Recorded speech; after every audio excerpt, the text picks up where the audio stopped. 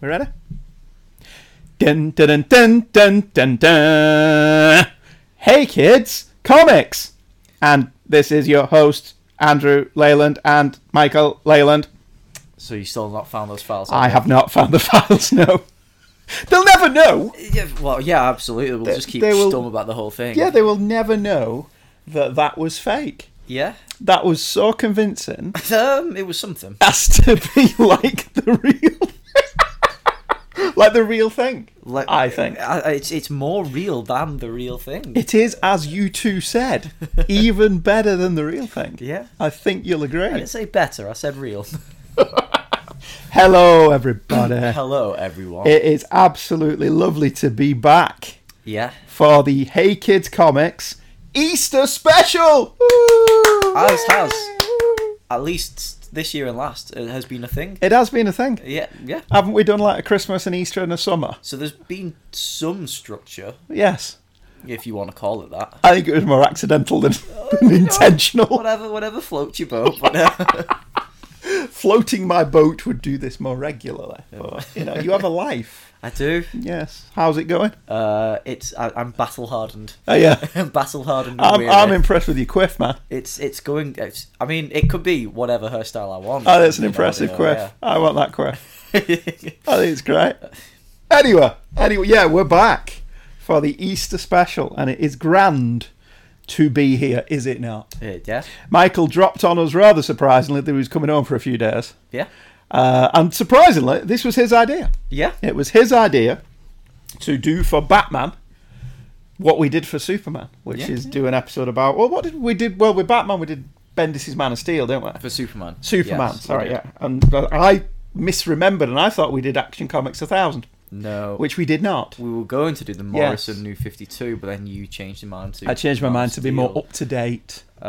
Which ended up being a bit of a poor choice in hindsight. In hindsight, yes. Perhaps I should have stuck with the original choice. Yeah. But anyway, today we will be... Hello, love. You have to join in. This is what the show is. Hey. There you go. It's like we never left. It's like we never left. Today... Well, one of us didn't. Well, one of us didn't, yeah. Today we will be covering Action Comics 1000. No, we won't.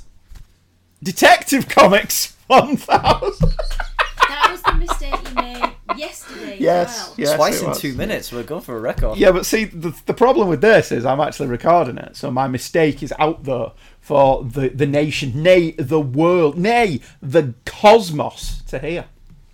The cosmos has heard of editing. Yeah, but I don't edit this shit anymore. Right, okay.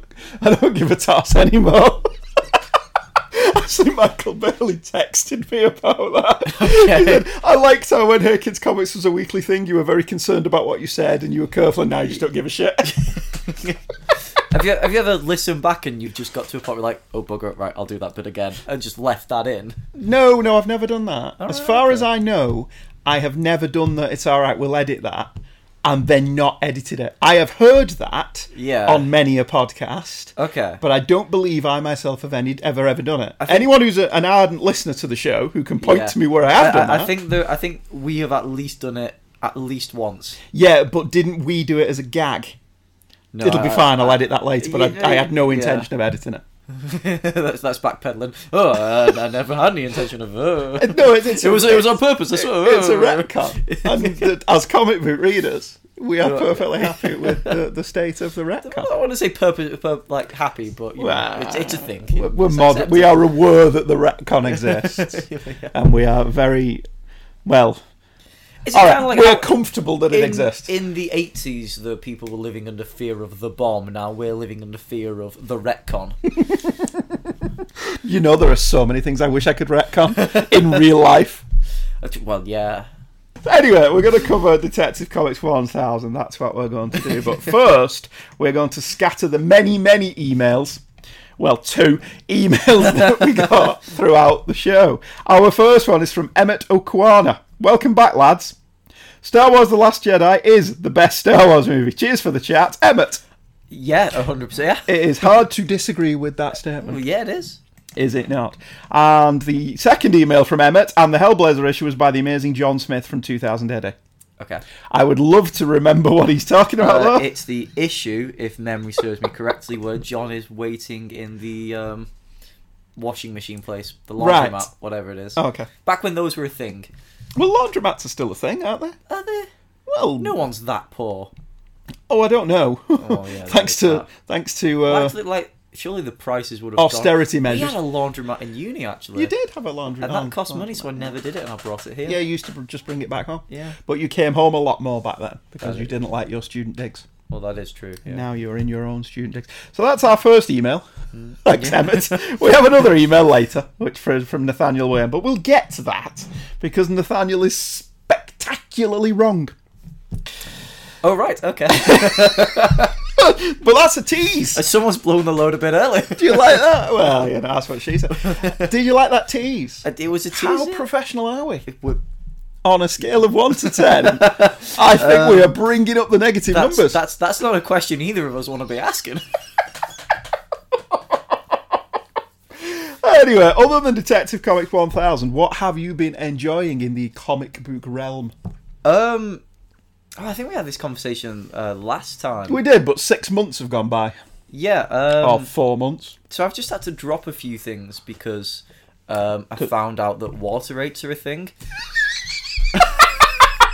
Oh, adults. But I was quite enjoying The Dreaming, which was a sequel to Sandman. Mm. But I had to drop that because it was getting pushed to the back of my list. Spider-Man. Amazing Spider-Man's pretty good. Hunted. Yeah, I've not read any of Hunted that is yet. so yeah. good. I think I've picked up the Road to on this pull list, but I'm not ready yet. Immortal Hulk's great. Mortal Hulk is brilliant. Justice League I'm reading, despite it feeling a bit stagnant. That's Snyder. Yeah. Right. But the Batman Who Laughs is really good. Okay. Especially, which I was really impressed with, was the Grim Knight one-shot. So do you remember in Metal where each Batman had their own one-shot origin? Well, this one was the Grim Knight, who's basically Batman but the Punisher. Yeah. But that was really good with art by Eduardo Risso. Justice League Dark, but I've dropped that. But that was, at one point, better than the main Justice League book. And Green Lantern, which is a 2000 AD book in all the right ways. It's great. You've just lent me Green Lantern. Because Yes. it's great to come to your house and lend comics. Yeah. And Doomsday Clock. Despite the delays, I'm impressed with every time there's an issue. I think enjoy it's Doomsday fantastic. Clock. Yeah, I didn't think I would enjoy Doomsday Clock. Yeah, back from when it was announced, when it's just like, why are DC just like trying to bring Watchmen, blah blah blah blah blah. But going into it open-minded, and it's just been fantastic all the way through. It's been very enjoyable. I I like preferred- Mime and the other guy. Yeah, I preferred the Pirouette or whatever. his first name half when it felt like a really slow burn and you were getting a lot out of it. It's now very action-oriented, now that there's 3 issues left. is. Yes, But- and the delays are kicking in. Yeah, 6 weeks I think the next issue's been delayed by. Great. Which is nothing on Batman Damned. The last issue having been pushed Isn't back. Batman Damned end up just being a massive farce? Let's Let's show Batman's cock. Oh, let's Um, run away from having shown Batman's cock. I think the Batman Damned is a perfect example of how DC at the moment is a horrible company apart from the creative outgoings. Say what you think. Yeah, well, you know, they're putting out some really good stuff, but as a company themselves, they're just doing absolutely awful choices. The way they handled Batman Damned, with Jim Lee making a statement saying we with these mature titles we want to treat these books differently and only have things that are additive to the story. So in an adult book you can't have Batman getting dressed, but on a mainstream title you can have Catwoman getting her tits out on the cover. The way they've handled some of the so Dan DiDio said that they want to rethink the trade paperback reprint thing, how they do that. And then in solicitations, oh look, there's another reprint of Watchmen and Hush. On top But of, didn't Absolute Hush get cancelled? I own Absolute Hush. What Hush got cancelled? Hush Omnibus? Something like that. Yes, the one that contained the Heart of Hush and that. Oh, the Paul Dini stuff. Yeah, I think See, so. the thing I don't understand of that, why has Paul Dini never been given an omnibus? You know, his Batman Adventures stuff and I his think- Detective I Comics think run. Streets of Gotham did, if that was him. Streets of Gotham, did that get an omnibus? It got one collection. Right. But that's the thing, so DC is saying, like, they want to rethink how they're doing trades, so they'll reprint everything that they've already reprinted but the definitive edition, the black and white edition, the Noir. no cock edition, and yet The Action Man edition. yeah. So on the July solicitations that have just come out or whatever, they've on the which really excited me until I saw what it was. Hitman is getting a trade. Yeah, but it's just But sporadic it's issues. The best of, which is Hitman's a title that has never been reprinted. Yeah, they have. They've done. They've Hitman. never done all of it, Yeah, have they they? have. They've recently finished a complete trade Right, run of okay. Hitman. Well, I know they never finished reprinting things like Shade the Changing Man Yeah. and that. And did they finish printing? Not the Demon. Starman. Did they finish Starman? They The were doing highly the acclaimed James hardbacks. Robinson one. Yeah, I think they knocked them on the head. Right. Okay. Now, you can't blame them if they're not selling. So it's one of those things that it's hugely acclaimed by the people that have read it, but if it doesn't sell, Yeah. what are you going to do? Well, it's just like I don't know. We've gone massively left field here, but DC are just bizarre because they're either saying the right things and then doing a poor job of it, or they're saying the awful things and doing a poor job of it. There's very little being on the same page between Didio and Lee, and it's been quite interesting to see Jeff Johns take a major step back from being a vocal voice and just being a creative. Just going back to being a writer. Yeah, he's just writing instead of being someone who says things and people do press releases like Didio and Lee keep doing. It's just been interesting to see him take a big step back and just be quiet and write his books That's fair enough. when they decide to come out. Well, DC, I only read Batman. Yeah, And Action and Superman. That's it. I see them two I've dropped. I don't read anything else Yeah, from DC. Marvel, I'm loving the new Conan stuff. yeah. Isn't he a part of the Avengers now? Yes, but this isn't as awful as it sounds. Because they As every great argument starts. as every great argument starts. They did used to have him integrated into the Avengers, into the regular Marvel universe. So, like, in a similar way to how, like, Yeah. Godzilla fought in the 70s, Avengers, right? yeah. So okay. it was a similar, exactly the same thing. Right. But it also meant that they couldn't reprint that stuff. Yes. But now they got the rights to Conan back, they can reprint that stuff. Okay. So that's not as silly as it sounds. And Immortal Hulk, Amazing Spider-Man, Fantastic Four, it's alright. Are you still reading that? Yeah, I kind of have to.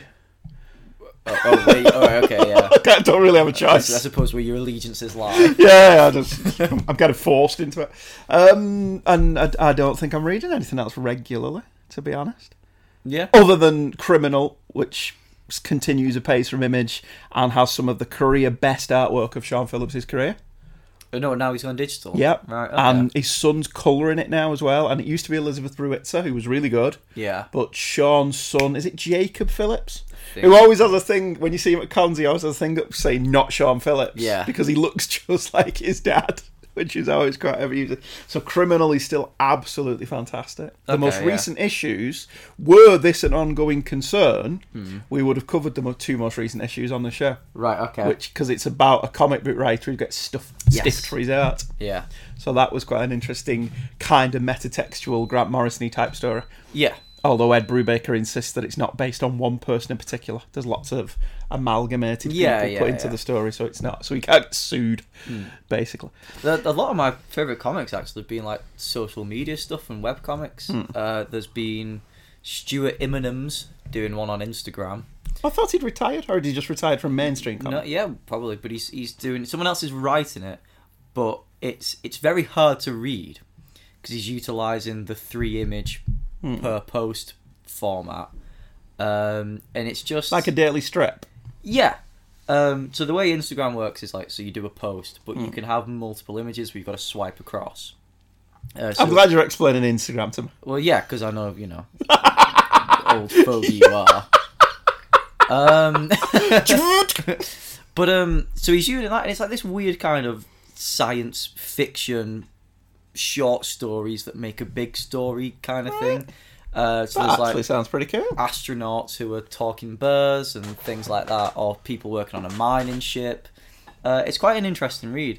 And another one that I'm really, really enjoying, it's called Hop Dude. And it started off as a Mario parody, where it was just like set up something else, and then at the end he would always say "Mamma Mia," So it's like, oh, today I'm going to cook pasta. Oh, I've made too much pasta. Mamma mia, that kind of thing. Yeah. But it ended up being like this really meta-textual, endearing story about family and if he has infinite lives, does the meaning of life become less meaningful? So he's just met Miyamoto, who created him, and he's had his life taken away. So he now looks at his family a lot differently now that he knows he only has that one life with them. And it's just become this really, really well written, jokey but endearing comedy comic. Right. Well, that sounds quite interesting, that. Yeah. I'll check the Stuart Immonen one out. Yeah. Guess I'll have to create an Instagram account. I can't remember what it's called, which would have been good of me to do. It would have been great research, if you do some research. Yeah, you know. This is the level of commitment that people are used to. Well, you know, I followed it, and I didn't think I'd ever have to, like, you know, bring it up in conversation. It's not like you do a comic book podcast. Well, you don't. Well, yeah, technically. Okay, fair enough. Films, should we bring the films? Yeah. Everyone up to date with the films? What films are there? Since we last discussed this, Avengers Endgame's 2 weeks away. It is. We've screwed that up, haven't we? It is. Captain Marvel, which I thought was perfectly entertaining. I thought was alright, but incredibly disappointing. But I think that comes down to the way it was advertised and our own... the opinions that we created for ourselves in that it was going to be a big tie into Infinity War and Endgame. Which it isn't really. I think, to a certain degree, we let ourselves down. See, now I thought it was perfectly entertaining Marvel movie. Um, If they only hadn't emasculated Nick Fury, though, eh? Oh, well, yeah, you know. By, having him clean dishes. Fuck off. Great soundtrack. Yeah, I enjoyed the soundtrack. I enjoyed this. I enjoyed the film for the most part. I don't think it's top tier Marvel. It, I liked the structure of it, that they didn't go for the standard origin movie. yeah, it at least gave it a little more... It was a standard origin movie, but having it non-linear made it more interesting. That made it a little bit more interesting. And they seem to be, it seems to be that, like with Doctor Strange, they've said, right, that's the last standard origin movie we're going to do. Okay, Which makes right. sense. Yeah, we've seen that Yeah. basically since Iron Man. Yeah. And the same. It has my favourite Stan Lee cameo in it. The Mallrats one. Yeah, which I thought... It's not genius, but I thought it was genius. Yeah, it was funny. That his cameo is him rehearsing his lines for his cameo. Yeah. And I watched Mallrats quite recently, actually, and I think it's got a better cameo than any Marvel film. What, when he's talking with Jason Lee? Yeah. About the Thing? I think not only is it a really good cameo, but it's also A, integral to the plot, and B, really sweet and endearing. And he's rocking the full beard. Yeah, yeah. Yeah, it is a good cameo in Mallrats. I'm trying to think of anything else that's coming. Oh, Into the Spider-Verse. Did you eventually watch that? Or did we talk about that last time? I've seen it twice, yeah. I thought it was really it's good. really good. Really yeah. impressive Into the It Spider-Verse. fixed Miles Morales as a character Yep. by making him one. By giving him a character, yes. Yeah. So, kudos to that. So, yeah, that was really good. We've just... Oh, Aquaman. I haven't seen it. Have you not seen Aquaman? No interest in it. Have you not? No. Right, okay. Let me piss off everyone in the audience. It's fine. Yeah. It's very colourful. Okay. It's got lots of really cool underwater, embrace the weirdness of the 60s visuals. Right. It's narratively, as your mum said, all over the place. Okay. It makes no cohesive sense. It lurches from one scene to the next. Right. It's far too long, at like 2 hours, 25 minutes.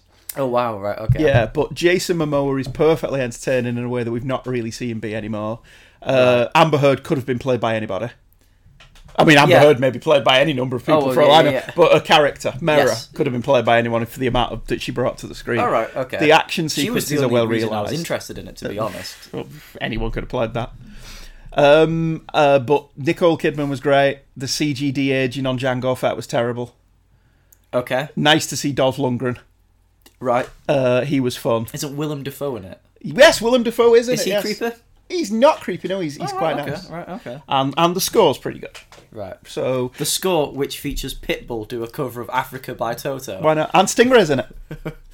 Stingray! Yeah, Stingray's on the TV. Right, okay. In a nice little nod to yeah. It's just Stingray. So yeah, it was perfectly fine. I do not think I will ever need to watch it again. Yeah. It was just fine. like every other DC film of late. But I've watched Wonder Woman a couple of times. I quite enjoy Wonder Woman. I think Wonder Woman is easily the best film they've made. I did want to be really pissy. I'm going to do it here so I don't get loads of shit on social media. Right, okay. But I did want to do those ranking the DC movies thing and go, Wonder Woman. The Dark Knight. That's it. I mean, And just have people just pile on me. it's not a really good film if it's just all right and better than the rest. No, That's Wonder not Woman. merit. Wonder Woman is genuinely a good film. Oh, well, all right, it's an alright two-thirds film. a good film. It's two alright films that it can't make its mind up what it wants to be. It's two-thirds a good film, and the last third's a bit weak. The last third's a bit weak, and then the other 2/3 is, does it want to be a comic book film like Captain America, or does it want to be a serious film? No, see, I think it more wanted to be a comic book film like Superman, Right, because which is a serious film, but with Otis in it. if I remember from what I saw, I thought it really struggled to find its own identity that wasn't. And this might potentially piss some people off, but it didn't. Why stop now? I didn't feel like it had an identity other than this stars a woman and was made by women. Well, there's also the thing as well. The reason that Wonder Woman and Aquaman have worked Yeah. is because they've done them the way Marvel does them. Right. Okay. And people don't like that being pointed out, but yeah, they've done them the way Marvel does them. Yeah. So, take from that what you will. Whatever. And bear in mind, Twitter's, this is just our opinion.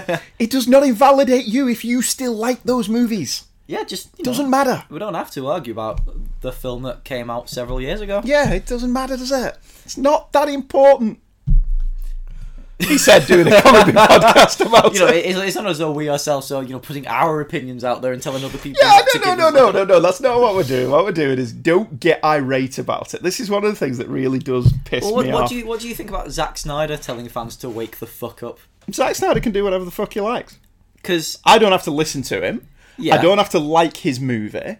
Every word he utters convinces me that I am correct in my assumption that he read Watchmen, he read The Dark Knight Returns, and that was it. I felt as though it's a but very. it doesn't. I don't care. I don't care what Zack Snyder says. It's a very bold statement for a man to tell fans of a character what that character should do when he himself, to this day, has not written that character.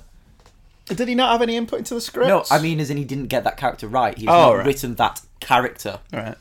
Okay. You can't tell people who a character is if you've not even bothered to look at that character. Well, it's like I like reading and listening to the opinions of people that aren't stupid. Hi, Ethan Van Sciver. But at the same time, if you don't like something that I like, ultimately, Then don't make a film out of it. ultimately it doesn't bother me. Yeah. It doesn't affect my liking of it that you don't like it.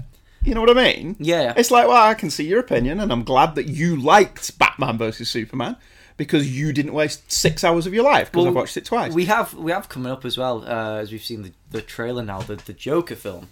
I have not seen the which trailer is going to of the be, Joker film. man, that's going to be a great one for debates. Really? Because I said several times, the cinematography in it looks fantastic. It looks really, really good. But the film looks awful. How long was the trailer? Awful, like 2.5 minutes. Well, you can't really say that the film's going to be awful based on a 2.5 minute trailer. The film, as depicted and conveyed through the 2.5 minute trailer, All right, which is the point of the trailer. the premise that the trailer sets up, Okay. looks awful. right, Let's all right. victimise and humanise a murderous psychopath. I think I did see a couple I of think people it's the wrong complaining about decision that. to Yeah. make from a film. Yeah. Right. Okay. I've not watched it. So basically, the origin that they're giving this character who has no definitive origin, is instead of throwing the Joker into a vat of chemicals, let's throw him into society. Okay. Yeah. I am on board with this pitch. His mum is old said. and ill, and he lives with his mum. And his mum's always told him that he needs to put on a happy face, and he's a clown, but he keeps being beaten up, and now he's really sad. So he's going to be a bad clown instead. Do you know what they should do? Not that film? No. They should release a different Joker movie every year with a different actor playing the Joker, and it's just a different origin story every year. So the Joker is going to be in Suicide Squad 2, isn't it? Is he? I thought they got rid of the Joker. Played by yet again another actor. Oh, is this true? But one that has similar design to the Joaquin Phoenix. So not the one from the first Suicide Squad movie. Because I'll be brutally honest, I frequently forget Suicide Squad exists. That's a pleasure we can't all have. I vaguely remember Margot Robbie's short shorts, if I even think about Suicide Squad at all. Yeah. And I quite liked the guy who's in Altered Carbon as Colonel Flag. I quite liked him. I vaguely remember him. Joel Kinnaman. Okay. I quite liked This him. is Katana! Yeah. Watch out for her sword! Yeah, he was alright. But Okay. other than that, I forget that Suicide Squad's a thing. Because Will Smith's not in the second one. No, but Idris Elba is, but now playing his character. Oh, Idris right, Elba okay. is now playing a different character. Right, okay. So he's not playing I was going to say, is Deadshot. that how it works? You can just, like... Well, why can Idris Elba not play a different Deadshot? Why does he have to be Floyd Lawton? DC have played with legacy characters forever now. Yeah. Just have a different Deadshot. The Flash, I don't know if you've heard, Ezra Miller was on... Oh God, is that still happening? Yeah, it gets You interesting. say yes as if you're confident that it will actually happen. I don't think so, but this has actually interested me. He wasn't satisfied with the script, so But he still did Justice League. he and Grant Morrison are writing the script. Oh, right. Well, that bodes to be interesting, Yeah. if nothing else. Yeah. So that makes it, Doesn't mean it'll happen. at least a modicum more interesting than it did originally. A smidge. Well, yeah. A smidge more interesting. I'm trying to think of anything else. that Trailer is- for Star Wars. Oh, yes, trailer for Star Wars Looks like the happened. single best thing next to Endgame this year. There isn't Godzilla 2, because Oh, I'm very I don't- excited. It's competing with Game of Thrones and Veronica Mars coming back. Yes, but it's Star Wars. Yeah, there is that. Yeah, and you do get the chills out of a Star Wars trailer. Do you Yeah. know what was interesting about the Star Wars trailer? It's Yes. 20 years since the Phantom Menace came out. Okay. Do you remember all those episodes? No, of Hey it's Kids? really... Yeah. Do you remember all those episodes of Hey Kids we did where we defended the prequels and everyone else said the shit? Yeah. Apparently, Twitter is now ablaze with people defending the prequels. Oh, yeah. Because no one hates... Where were you people? No one hates Star Wars more than Star Wars fans, and so it was cool to hate the prequels through no other reason than it was cool to hate the prequels. That's very but true. now that The Last Jedi's out and there's more films to hate, we're all big fans of George Lucas. Bring him back. Yeah, bring George back. I said despite the fact what? You did nothing No. but piss on him for raping your childhood throughout the entire run of the prequels. But anyway, yeah, the forget. I'm not even going to discuss those people anymore. The trailer looks quite exciting. It looks great. Yeah. I'm quite in board. And I had no interest in The Force Awakens until one trailer that came out, and there's a bit. Get out of town! You're Did the one not- who said to me, "When are we watching Star Wars?" Yes, I had no interest in The Force Awakens until I saw one trailer, and there's one shot. The TIE fighters the from Millennium the Suns. Falcon Oh, no. flips. Oh yeah, from over him, Jakku. and I was like, "Yeah, all right." See, okay, mine I'm was on the board TIE with this. fighters in front of the sun. The Yeah. Armageddon now. So- Apocalypse now, but So then, for what Force Awakens was, it brought that excitement back up. Last Jedi was great, and so now, seeing the trailer for the new one with Abrams back, I was kind of interested in how excited I am at this compared to how cynical I was at the last Abrams Star Wars film. Well, the thing is, I have watched The Force Awakens a number of times this year because it's been on ITV, and I kind of just don't stop Yeah. when it's on ITV. I've watched it the twice that I've seen it, and I think it's been on more times. It is, I don't want to say worst written, but I do want to say it relies on so many coincidences. It's glorified fan service. Well, so Solo, but Solo's just a lot of fun. Solo is a lot of fun, yeah, but Solo wasn't trying to be the next big Star Wars. Solo, Yeah, I think they'd hoped it would be a trilogy. Solo was just fun, and it was just Yeah. its own thing. Same as, well, you can't really compare it to Rogue One because Rogue One wanted to be something. Rogue One wanted to be Star Wars. Yeah, but Rogue One wanted to smell like Star Wars. the Force Awakens very definitely wants to be the next big Star Wars thing, and it had to. It had to.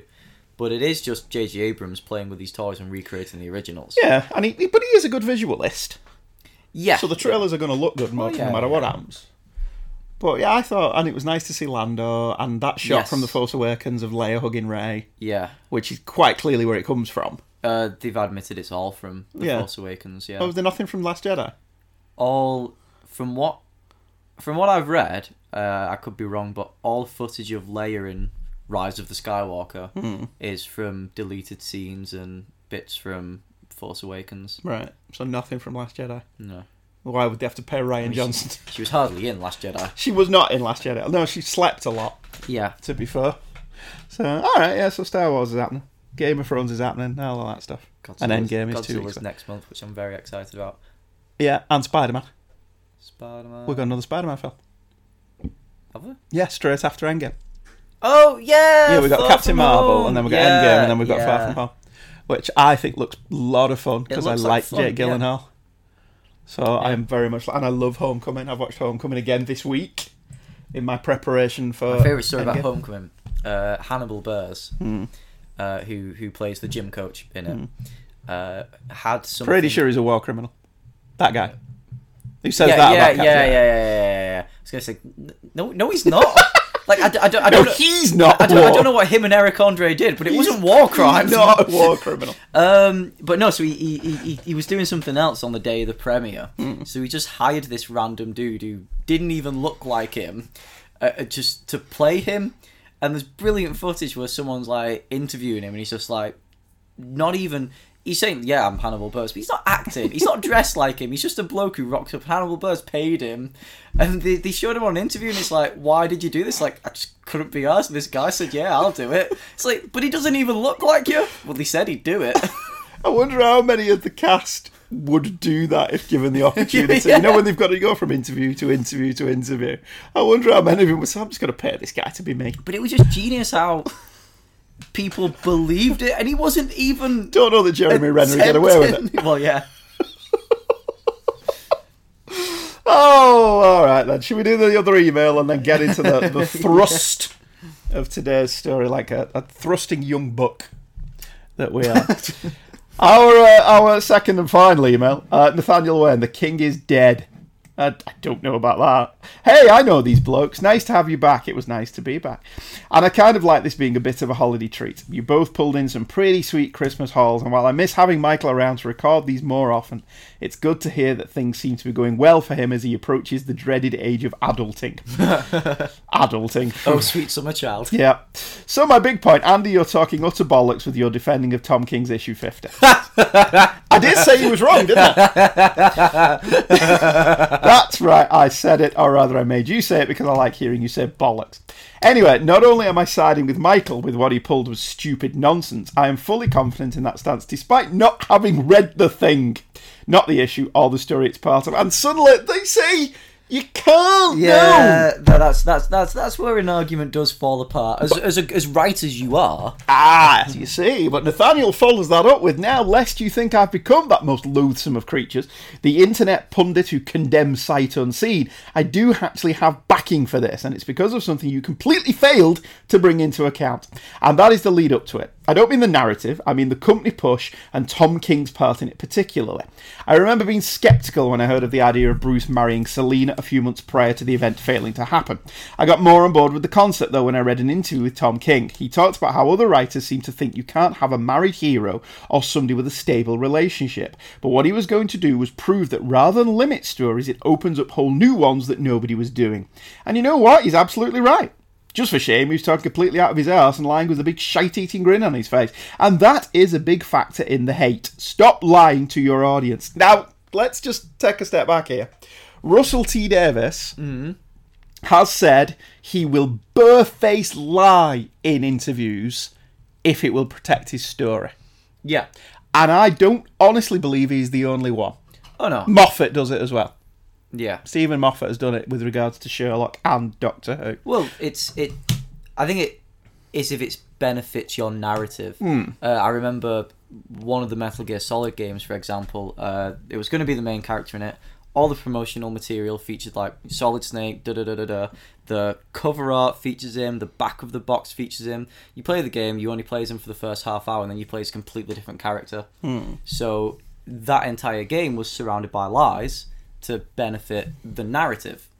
I don't necessarily think that Tom King and DC benefited that narrative. Right.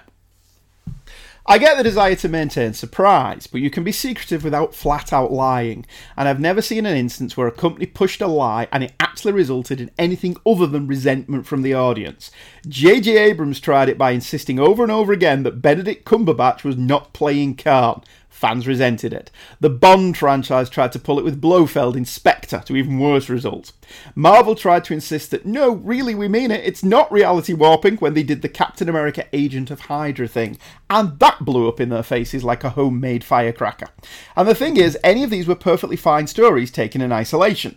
Well, not Spectre, that movie can go straight to hell. But the insistence on bold-faced lying to fans only created resentment in order to try and preserve a surprise that we already figured out. These companies and creators tease us. We figure out what they're up to, they lie and say that's not what they're doing. And then the thing comes out and they're all, oh, we fooled you. No, you bloody didn't. You lied to us and we didn't even believe you. It's damned insulting is what it is. See, I don't disagree with him with regards to Spectre and Into Darkness. I don't think that's what Tom King did. I haven't read the interview that you're referencing, but the whole story that he's playing with is that whole idea of Batman can't be happy. And because if Bruce Wayne is happy, then there is no Batman. Right? Which is bullshit. Well, no, because they played with that idea in Mask of the Phantasm, which is generally regarded to be the best Batman movie. Yep. But that didn't also have him saying, oh, Batman's going to marry someone. No, legit, he really is. Well, what do you want him to say? Do you want him to say they're not going to get married? Yeah. Because I'm halfway through my storyline and this is the story I'm start telling? Yeah. So you actually want him to spoil his own story? Me and you have had this argument where you have said, well, we all knew it wasn't going to happen because it's just a story. If you're sitting there going, this is just a story, then the story's not doing a good job. No, well, I was buying into it in the story. So, like I say, I haven't read these interviews. And not only that, but we all knew it wasn't going to happen. Yeah. We all knew it wasn't going to happen. So if you're... And even if it did happen, it would end up not happening at some point. If you're going to go with the shock factor and say that it will happen, if your company's going to back you and say it will happen, and you really want to pull something off that's going to be interesting and exciting, make it fucking happen.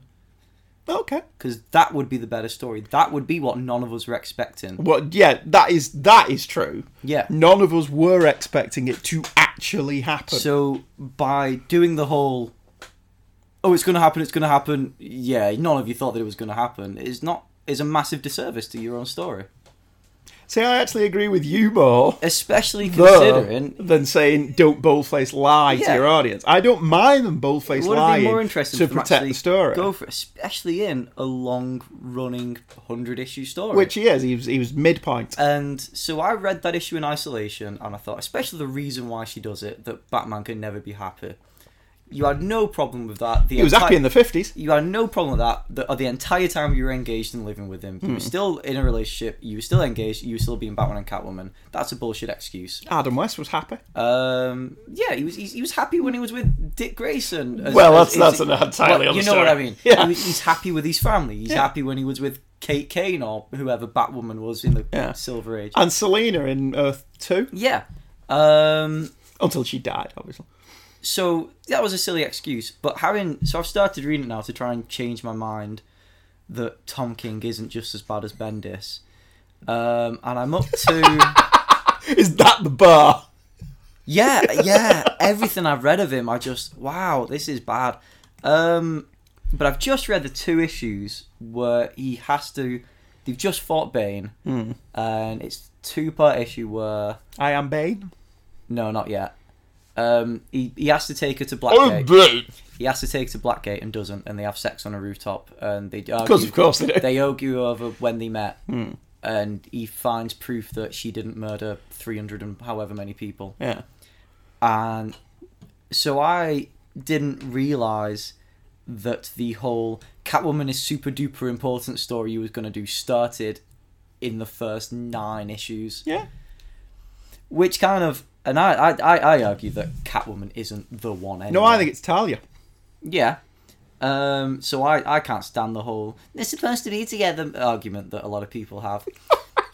But it's kind of one of those things where, again, I think you're completely letting yourself down if you're going to start in the first story arc saying how super duper important this character is to then say, yeah, but nah, they won't do it.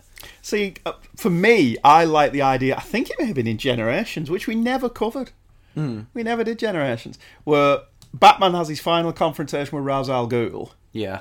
Raz gets killed. And they fight in the Lazarus Pit. Yeah, Bruce emerges from the Lazarus Pit, and doesn't he end up with Talia, and they convert Raz's organisation into a do-gooding force. Yeah. I like that ending.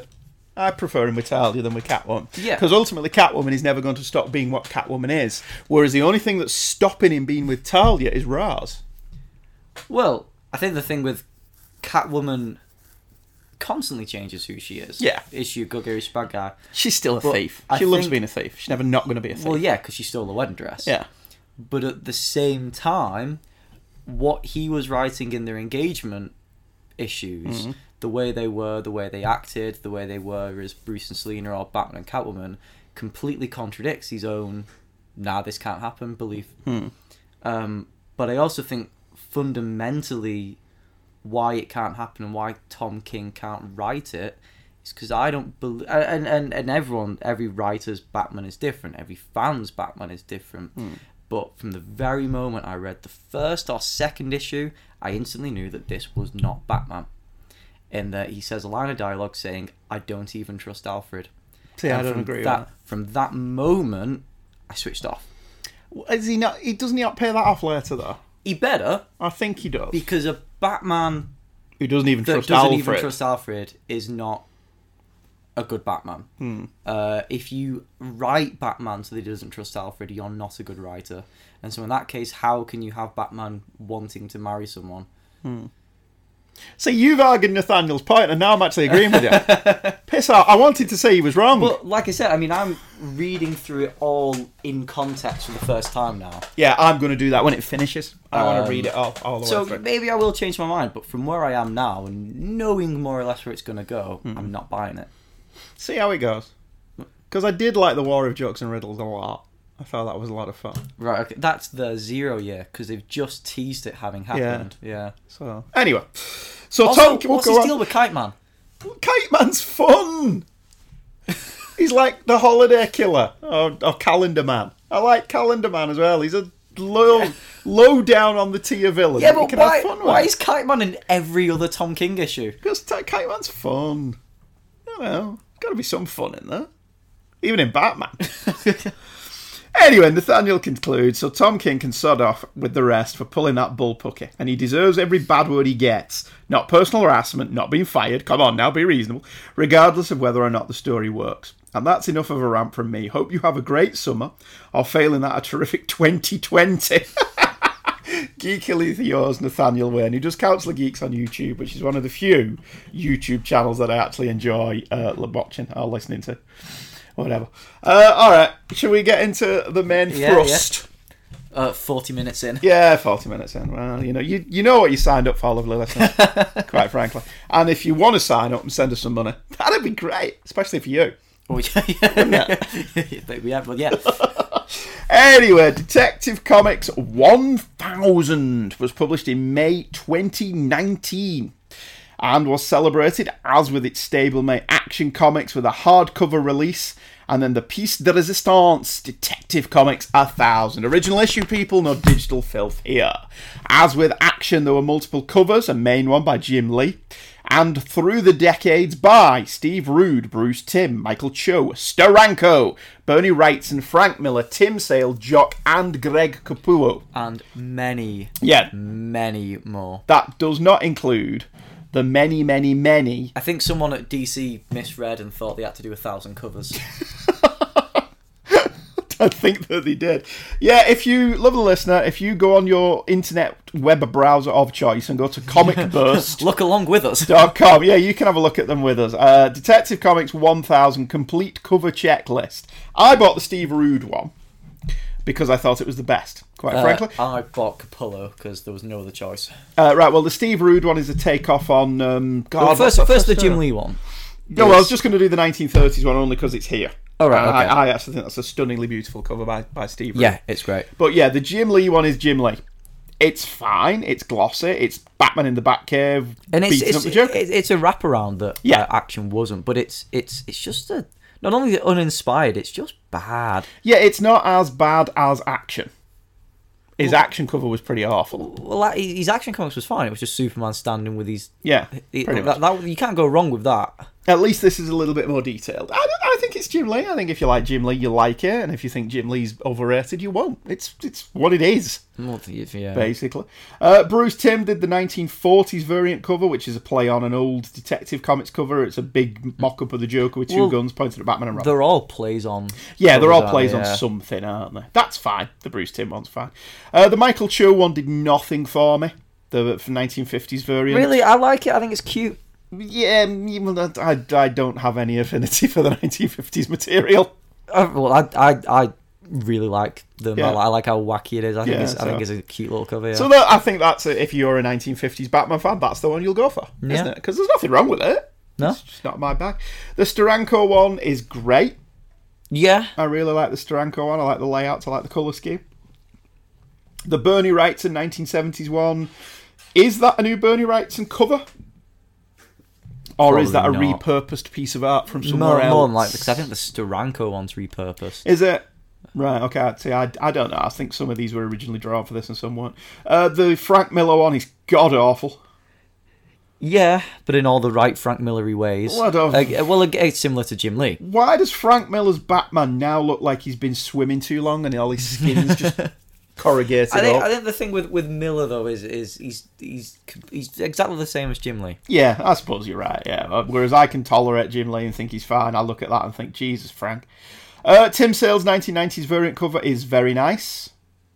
Very, very long Halloween-y. Yeah, it's many very ways. Tim Very Sale, lovely. Legends of the Dark Knight. Yeah, pretty much. Jock 2000's variant cover is just close with Batman's face. It does nothing for me, even though I like Jock as an artist. I've seen a lot of the behind-the-scenes stuff of it. There's not much, but the original inks and that and all the effects he's put on later. So I quite like that. Okay. Greg Capullo's 2010's variant is the one you bought. It's the one I went for. It's great. That is a repurposed piece. Right, where's that from? It's a commission or Oh, a right. piece he did, promotional that was never used. Right. Okay. There's the blank cover, so you can get your own cover sketched if you choose to. And then as we scroll through, there is a retailer creator variant cover, Scorpion Comics from Lucio Perillo, which is alright. Yeah, that's fine. Yeah. Planet Comic Con Kansas Doug Manx Arkham Knight one is, Nicholas Scott's variant cover with lots of different Batmans. I'm digging that one. I dig that one as well. I like that one as well. I like Mike Mayhew's. The play on Alex Ross. Yeah, with the entire Rogues Gallery bringing Batman down. I like that. Carl Andrews' Batman Catwoman cover is pretty. The Mike Lilly variant cover is fine. The Frankie's Comics Yi Hung Lee one of Harley Quinn with the boobs out Yeah. is fine. Bill Sienkiewicz, I like that one. Yeah. I like Again, Bill- that's just Bill Sienkiewicz. Yeah, it's Bill. Again, if you like Bill Sienkiewicz, you like Bill Sienkiewicz. Jason Fairbox is good. It's just it's dingo pose. Yeah. Better in black and white. Yeah. The black with and white these inks. variant is better. Again, Bill Sienkiewicz, Dark Knight Returns, mixing up with things, Yeah. is better than Frank Miller's Yes, it's really good. by a large margin. Jim Lee's variant cover versus the Joker is Yes, fine. Lee did his own through the age covers. Here. Right, so that explains then there's Jim Lee doing Batman versus Harley Quinn, Batman versus Catwoman, Batman versus Bane. They're all also homages to his own work as well, if I recall. Are they? So I know, for example, one of him fighting Harley Quinn is taken from the fight scene in the Opera House in Hush. Right, okay, fair enough. It's a pity he didn't do them like them, Wash that he did in Hush. Oh, his watercolour yeah, work, they were really good. Pity he didn't do one of them. Tony S. Daniel did one, which is fine. Yeah, it's Tony Daniel. Yeah, Natalie Sanders did a Batman Catwoman one. The variant of that, Catwoman's not wearing a mask. Yeah. I don't understand why, but, Stanley Lau, I really like his stuff. Yeah, he's done fantastic variants for Supergirl and Catwoman. Yeah, and absolutely these are brilliant. great. And this is no exception. I like the middle one that is actually coloured to look like a comic book cover. So, but can't go wrong with art, Jim. Jay Anacleto, am I saying that right? He's done one of the entire Bat family. Why Harley Quinn's there, I don't know. Or Poison Ivy. Oh, no, it's just Batman and the women. Right, sorry, I Right, wasn't okay. looking at it. It's Batwoman, Catwoman, Batgirl, Poison Ivy, Harley Quinn. So it's Batman and his female rogues and assistants. Speaking of which, Dawn McTeague did one for Catwoman, Harley and Poison Ivy, looking very like J. Scott Campbell. Riccardo Federici did a Batman Joker Two-Face mashup which I'm not a fan of at all. Brian Bolland's excellent Forbidden Planet cover is really good. Yeah. I like that one a lot. If they released that was a midnight release variant, was it? From Forbidden Planet only. Warren Lau did a wraparound of Harley, Poison Ivy, and Catwoman, which seems far more fascinated with Poison Ivy's boobs than anything else, which is fine, I suppose. Stuart McKenney, I like what he did there, as Charlie's Angels, in this time in the form of Harley Quinn, Catwoman, and Poison Ivy. Gabriel Delotto did one of Batman walking towards us looking mean. Mika Cyan did a wraparound of Batman and the women again. No. Red Hood and all the others are there as well. Adam Hughes' variant cover just of Catwoman seems to emphasise her cleavage, like you said earlier on. Yeah. Lee Bermejo did a cover, which is fine if you like Lee Bermejo. Yeah, it's good for what it is. The Dan Jurgens Kevin Nolan one's interesting in the sense that it's all the different versions of Batman on the same cover. Yes. Nice black and white variant. Again, there's a lot of different homages to different eras there. Yeah. It's similar to what he did in Zero Hour, but with Superman. Yeah. So, and then you've got Rodolfo Migallari. Apologies for my butchering of the pronunciation of these names. Robin and Batgirl, which is really nice. Mm-hmm. I like that one a lot. God, when does this end? Francesco Martina did one of multiple Batmans. Again, just different Batmen. Yeah, which... Oh, and the variants, legit variant as well. Yeah, is... even more different Batmen. Yeah, the costumes are empty. I don't know. No, they're not the different ones. Arkham Knight variant cover. So, he's wearing the battle armor. Right. Yes, you're absolutely correct. Yeah, that's fair enough. Jim Lee did 3 different variants. Neil Adams. Neil Adams, sorry, yes. You're absolutely right, not Jim Lee. I like the black and white one the most. Cover C. Alright, I like cover A. Do you? Yeah. Oh, okay. Alex Ross did 2. He did a Detective Comics 27 variant, which I think we've seen before. More than likely. And a Virgin variant cover, which is just Batman pretending that he's in Predator. Yeah. And shaking Ernie's hand. That's pretty much what it is. Patrick Gleason did one, which is just everybody looking up. I'm sure that's repurposed. Probably is. Scorpion Comics, Clayton Crane did a variant cover. Why does every comic shop get their own cover? I don't know. Ken Hazer did an Arkham Knight variant and a regular Batman one. And I think we've reached the end. That's about it. So again, that was on comicburst.com. All I did was type in Detective Comics 1000 cover checklist. And if you want to go and have a look at them, because I can't be bothered describing all of them. Because they are all mostly poster pictures, but they're worth looking at. I don't know if you follow any artists or anything, particularly anyone who worked on 1000. Yeah. But when they got their comps, boxes, crates that had to be van loaded into their houses. That they're not allowed to sell. Well, yeah, I'm sure they are. I didn't think they were allowed to sell them on from DC. If they want to get rid of them, I think they have to donate them. Right, okay. But yeah, so they got all the comps, so they got multiple copies of every single variant What cover. do they do with them? I don't know. Because, yeah, they just arrived in crates, and that wasn't all of them. So they had to get a van to deliver them and then load them all off. I don't know what I'd want to do. And then on top of that, they got the celebratory box sets as well. I'd sign my cover, and when I'm at a convention, I would get my wife to sell them. So I'm not actually selling them. Okay, yeah. That's what I would do. Anyway, the creators for this book that we're going to have a bit of a discussion about. Scott Snyder and Greg Capullo worked on one story, sorry. Kevin Smith and Jim Lee. Paul Dini and Dustin Nguyen. Warren Ellis and Becky Cloonan. Denny O'Neil and Steve Epting. Christopher Price and Neil Adams. Bendis and Alex Maleev. Jeff Johns and Kelly Jones. James Tinian IV and Alvaro Martinez Bueno. Tom King, Tony Daniel and Joel Jones. Peter J. Tomasai and Doug Mank. All were the writer and artist teams on different stories in this book. I must confess I was a little bit disappointed with this. Because creative teams? Yes. Right, okay. I thought that this would be a celebration of Detective Comics with also a look towards the future. So I did think, well, all right, why is Chuck Dixon and Graham Nolan not being given a story? Why is Kelly Jones being asked to draw a story, but not do that story with Doug Mensch, who he had a long run on Batman with? I don't know, maybe people didn't want to come back. It's very possible. It's like, well, what's Kevin Smith doing in this? Kevin Smith's contribution to Batman is what, 2 miniseries? Yeah. 3 miniseries? Yeah. I forget at this point. But he's a marquee name, isn't he? So it seems to me that they were trading off marquee names versus people who deserve to be here. Why is Warren Ellis writing a Batman story? Because of his epic long runs on Batman that he's done previously. You know? I mean, Denny O'Neil, no problem with that, but why was Neil Adams not teamed with Denny O'Neil? That seems like a crazy decision to not put those two together. You know? Christopher Priest, why is there? You had a long run on Batman that I'm not aware of? In Detective Comics? Bendis' contribution to Batman is legendary. What? Isn't it? Obviously, Jeff Johns. Jeff Johns hasn't had a long run on Batman, has he? Has he had a run on Batman? Dabbled, hasn't he? Because he's done a lot of different things. He has written a lot of Batman in places. But James Tynion IV, obviously, is currently writing Tech. Or He's was writing Detective Comics. Yeah, because Tomasi's taken over. Right. He's done a lot. 'Cause he's doing Justice League as well. Yeah. So Tomasi deserves to be there as a current writer.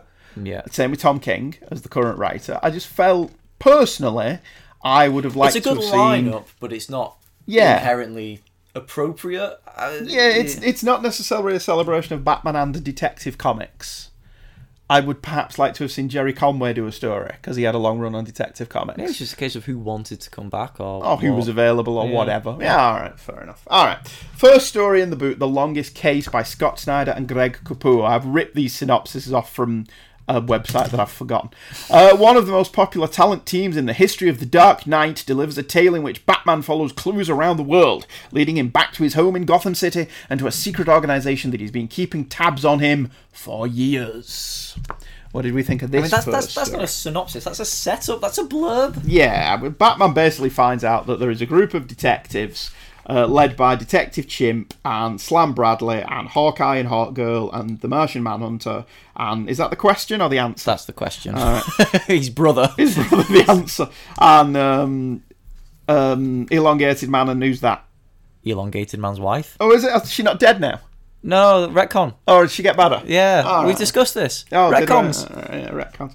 She never died. She never did kill anyone. Oh, that's fair enough. I thought this was a good story to introduce it because it's a detective story. Yeah, I thought it was great. It's celebratory. Mm-hmm. It's got great cameos from characters. Yeah. Slam Bradley, forgotten.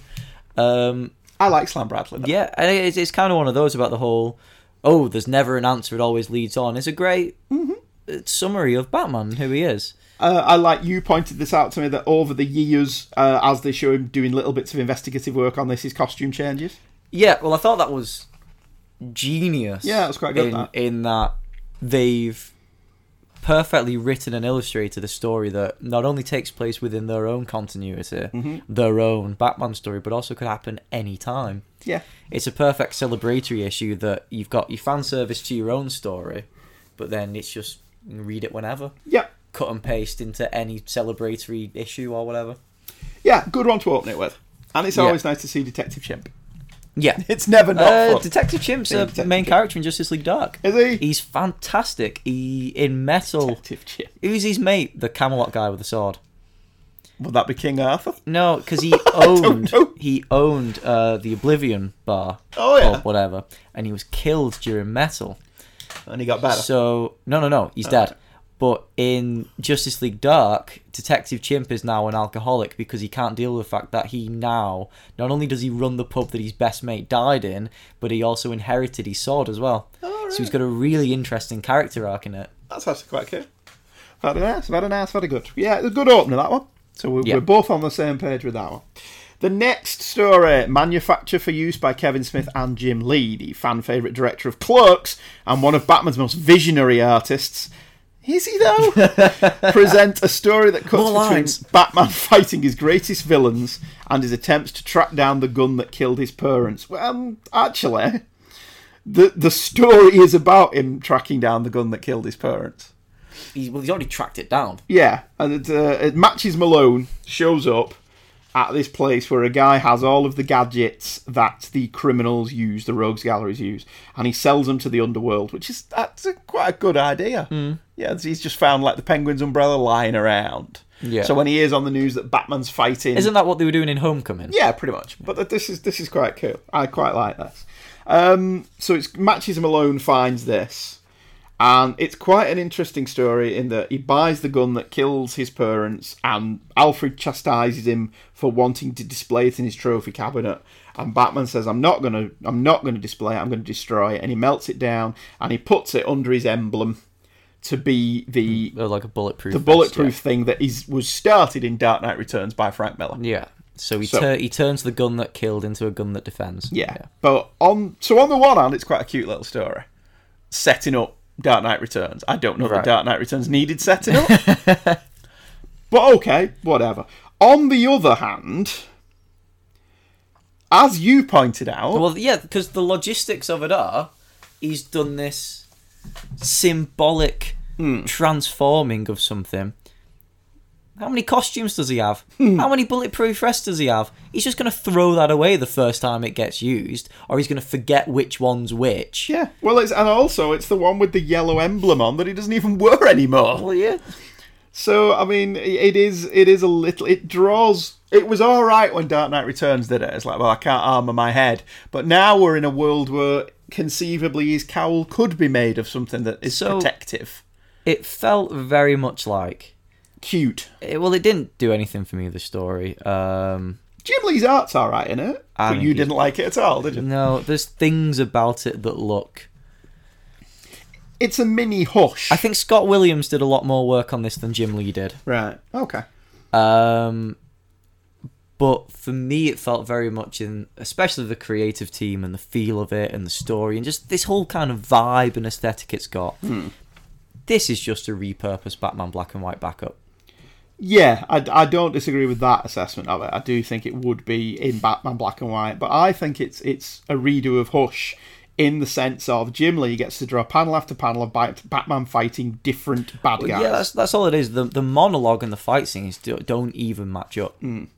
And it's one of those as well, Jim Lee's going to make a fortune selling this out on the Thingio market, unless he's going to go digital. Every panel and fight scene is of the bad guy shooting his emblem. Yeah, did you not figure that? It's still naff. Yeah, they're all shooting at him in the chest. Oh, that's convenient, isn't it? Yes, they all shoot at him in the emblem. You'd almost think, hang on, his face isn't bulletproof. Yeah, so why doesn't Onomatopoeia shoot him in the head? Yeah. Well, he's too busy slitting his girlfriend's throat, isn't he? I do like... Are we ever going to get a resolution to that story, do you think? It's been written, isn't it? I've no idea. But Walt Flanagan's too busy running his comic shop. Is he? Yeah. All right, well, that's fair enough, because it is his second job. Comic book guys is still, a TV show, isn't it? Is it? I thought it had been cancelled years ago. So what's his excuse, then? I don't know. I don't know what his excuse is. But I didn't mind Manufacture for You. I thought that was cute, more than anything. Yeah, you can pull it to bits, but... It was nice to see Kevin Smith write a story that wasn't as verbose as he normally is. It was nice to see him write a story where he doesn't go for any of his crass humour. It's just a straightforward tale and everyone's in character. And it's always nice to see Matches Malone. Yeah. I do like Matches Malone. I've always liked Matches Malone. Oh, yeah. I was going to say, I read something about Matches Malone. It's the Batman Who Laughs. Yes. The Batman Who Laughs has just told Oswald Cobblepot that he should do more research into who Matches Malone is. Oh, right. Okay. Well, don't ruin that for me, because I'll borrow that off you next. Okay. The next story, The Legend of Newt Brody by Paul Dini and Dustin Nguyen. The Villains of Gotham Speak documentary style about the one henchman they each hired who was the absolute worst at his job, constantly screwing up their plans. Oh, well done where I stole this from. That's actually a synopsis. Congratulations. Yeah, this is a really cute story from Paul Dini. Newt Brody is this truly inept henchman that ends up working for Mr. Freeze and the Mad Hatter and everything else.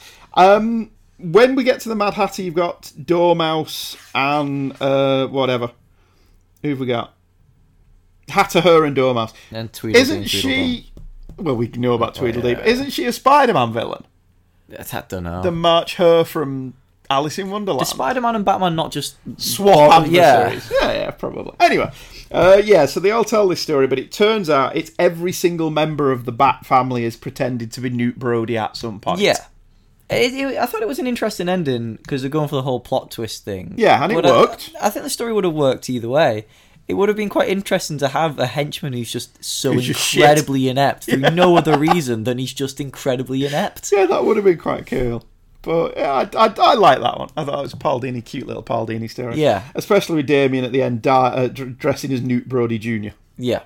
I don't love or hate Damien, but that was cute. Yeah. That made me smile. Yeah, So and that one. Dustin Nguyen's artwork is perfect for it as well. They work so well together. Yeah, that is a nice little cute story. Return to... Oh, no, I've missed one, sorry. The Batman's designed by Warren Ellis and Becky Cloonan. Batman pursues a pack of technologically enhanced mercenaries into a warehouse where they think they've trapped him. But, because this is Batgod, he got there first, and he planted explosions and stuff all around the room so that he can take these people out without laying a finger on them. Yeah. Yeah. I wasn't overly fond of this one. I like Becky Cloonan's art. The artwork is great in it. Yeah. Even with her more cartoony style, Cloonan does a great job on whenever she works on Batman. Yeah, she does. But her run on Punisher was brilliant. Granted, she didn't wrote draw it, that. yeah. But she did a great run on the Punisher. My problem with this was the ending, where Batman confronts the main bad guy and says, "I'm already dead. I'm trapped in this place and all I do is haunt the living." No! Being Batman gives him life. That's an interesting connection from someone who defends Tom King's run, because I've just read an issue where he says that he's already a dead man and that allows him to be Batman because he's more free. See, I don't remember that. And maybe when I reread it, I'll actually agree with you. On a monthly basis, I'm loving it. Right, okay. You read it, you put it away. In all fairness, you forget what you have for breakfast, so you could probably forget what happened in last month's Tom King's Batman. Who are you? Do I know you? Why are we here? That is a very valid point. Yeah. I've forgotten entire podcasts that I've been on. Yeah. Well, the amount you do, that's probably likely. That is valid. Well, no, I wasn't overly a fan of that one. And I question the inclusion of Warren Ellis in the creative team. Yeah, the story felt incredibly Warren Ellis. And I've never been a fan of Super Batgod. Even what's considered to be Super Batgod with the Morrison run, he was always thinking on the spot. Yes, because the implication here, he's guided into this place in the waterfront.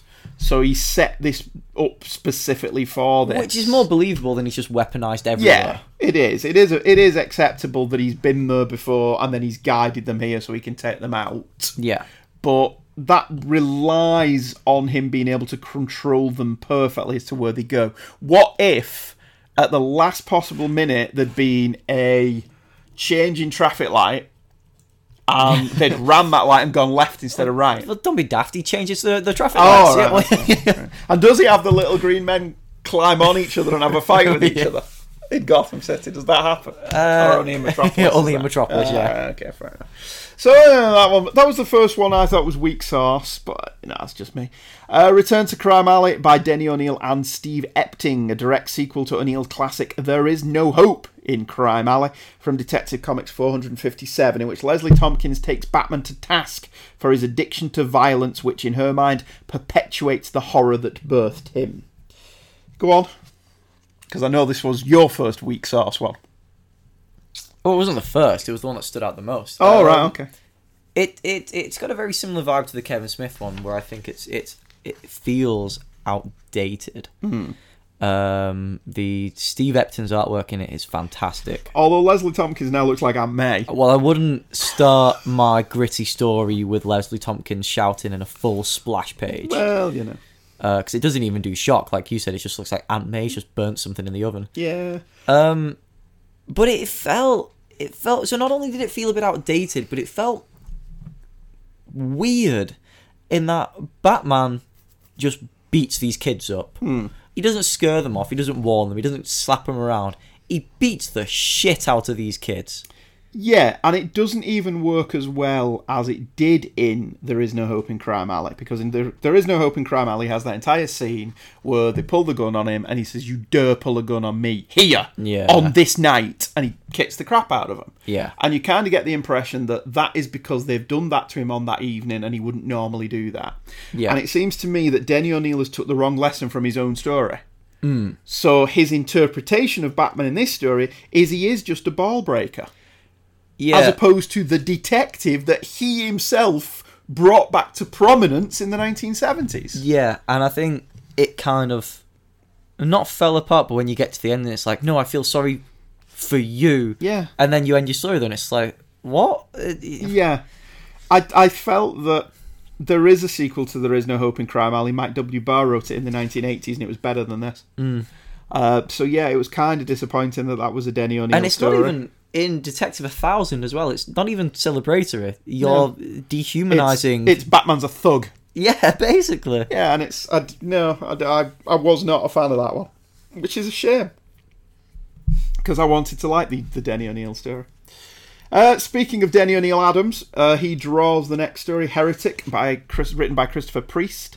Two of the biggest powerhouse writers and artists in the comic book industry work together on a story featuring Batman, helping a young man escape from Ra's al Ghul's League of Assassins, who then turned up in Gotham dead. Batman travels to Tibet with a message for the League. And that message is, do this again and I'll find you, basically. Because they're saying that Bruce Wayne corrupted them by having his wallet nicked. How is that Bruce's fault? It's an interesting idea, just not very well set up. The whole idea that money corrupts and all that is valid. It's not new, and for someone who works for Ra's al Ghul, that's an interesting approach to do it. But yeah, just because he got robbed. Yeah, I mean, what do you think of Neil Adams' art? I really like it in this, actually. I do. Especially, I thought we were going to have a fight about that, but no, especially that first bit where him and Bruce and Gordon are at the crime scene. Yeah, where Bruce Wayne and Commissioner Gordon. It flows really well, and one of the things I've noticed about Adams since he did Batman Odyssey, was it? Yeah, that was absolutely crazy. He's got this weird 3D effect going on, which he overuses, but he uses it really well in this. Yeah, and then you've got Batman shows up and it's Dick Grayson. Yeah. Which, okay, fair enough. But it was, I was lukewarm on that one. I didn't hate it. I didn't like it. It didn't stand out as a good or a bad one. And I think it's notable only because Neil Adams draws it. Yeah. It had a weird structure. Yes. Because it has chapters. Yeah. In a short story. Yeah. It's, what is it, 6-8 pages? It's not very long. Anyway. I did like the ending where it's basically he finds the bad guys and they just, we did do it. This is why. Yeah. And Batman's, well, don't do it again or I'll beat you up. I wasn't expecting you to admit to it so willingly. I forgot this was only 8 pages. Where were you 5 pages ago? The next story is I Know by Michael Bendis and Alex Maleev, the creative team behind Scarlet. Take a unique future look at Batman and the Penguin. The Penguin comes to an elderly wheelchair-bound Bruce Wayne to tell him of the time he learned his secret identity and to explain why he never did anything with that information. I actually quite like this one for a Bendis story. I thought this was quite a clever little story. The fact that they're all the rogues are arguing over who Batman is and who he could possibly be and who's got the money to do this. And he's just sat there quietly going, it's got to be Bruce Wayne. And it just is as simple as that. He figures it out as simple as that. Because I know the Penguin back in the older Detective Comics was quite an important figure. Only because of the TV show. Well, more when it was noir. Yeah. When he was in the when they reinvented him as a crime boss and the runner of whatever his club was called. Yeah. I liked him there. Iceberg line. Yeah, that's the one. So I know he is quite important to the history of it, but has he ever actually been this smart and methodical? He's been this smart, but not really. Well, he's not really a detective in this, though, is he? It's just kind of, they're all discussing it, and their ideas actually lead him to the conclusion that it can only be Bruce Wayne. He doesn't find out, he more just thinks and is right. Yeah, and then because he kind of second guesses himself about, well, I'm gonna arm to Burr and then I'm gonna go and bomb the shit out of Wayne Manor. Yeah. But if I do that and I'm wrong, things are not gonna go well for me. And so because of that, he just leaves him alone. Which I quite liked, that he knows, but he doesn't really have the courage of his convictions. But I mean, that logic doesn't really follow when it's like, what if, he bombs somewhere else? And they end up being Batman, and it doesn't. Yeah, you've got his logic only works because he's right. Accidentally right about it. Yeah, that is true. But I still, and I like the ending where Bruce electrocutes him. And look, this does play into the whole Bat God thing that like Batman's like, I knew all along. And I knew you were too cowardly to do anything with that information. That really only works so for Batman just to play the long game. but here's the his thing. logic may accidentally be right. Yeah, how does Batman know when the Penguin figured it out purely by fluke and he just happens to be right? Also, let's say, so he electrocutes him and goes, oh, go talk. And it's all, yeah, you showed him. What happens tomorrow when now that the Penguin does definitely know, he doesn't just wheel Bruce's wheelchair off the bloody cliff? That would be a funny sequel. Yeah. Just a one-page This sequel. story only ends because that story ends on that panel. Penguin's going to come back tomorrow. Yeah, but see, what you don't see is Terry McGinnis stood behind him. Oh, yeah, So yeah. that's fair enough, isn't it? The next one, The Last Crime in Gotham, is by Jeff Johns and Kelly Jones. Superstar writer Jeff Johns and famed artist Kelly Jones tell a future story where the future family of Batman and Catwoman, face off in battle with the family of the Joker and Harley Quinn. Some actually lovely colouring work in this one. Take or leave Kelly Jones, but I've always really liked him. I think he's I've art in grown this to really is like him. Great. Yeah, well, back when he did Detective Comics in Nightfall era, I was like, ugh. Well, I really liked his Yeah, stuff. as I've got older, I've really grown to love it. Because they did. I mean, he's John Paul's a bit wonky, but because he did the character as well with a tall, thin guy with a mask and guns and a big hat. Yeah. Him. Yeah. But yeah, I really grew to like Kelly Jones, and I think what's really weird about Kelly Jones is back in the day he was the macabre one, and now with this really lush colour scheme, he looks like a conventional artist. Yeah.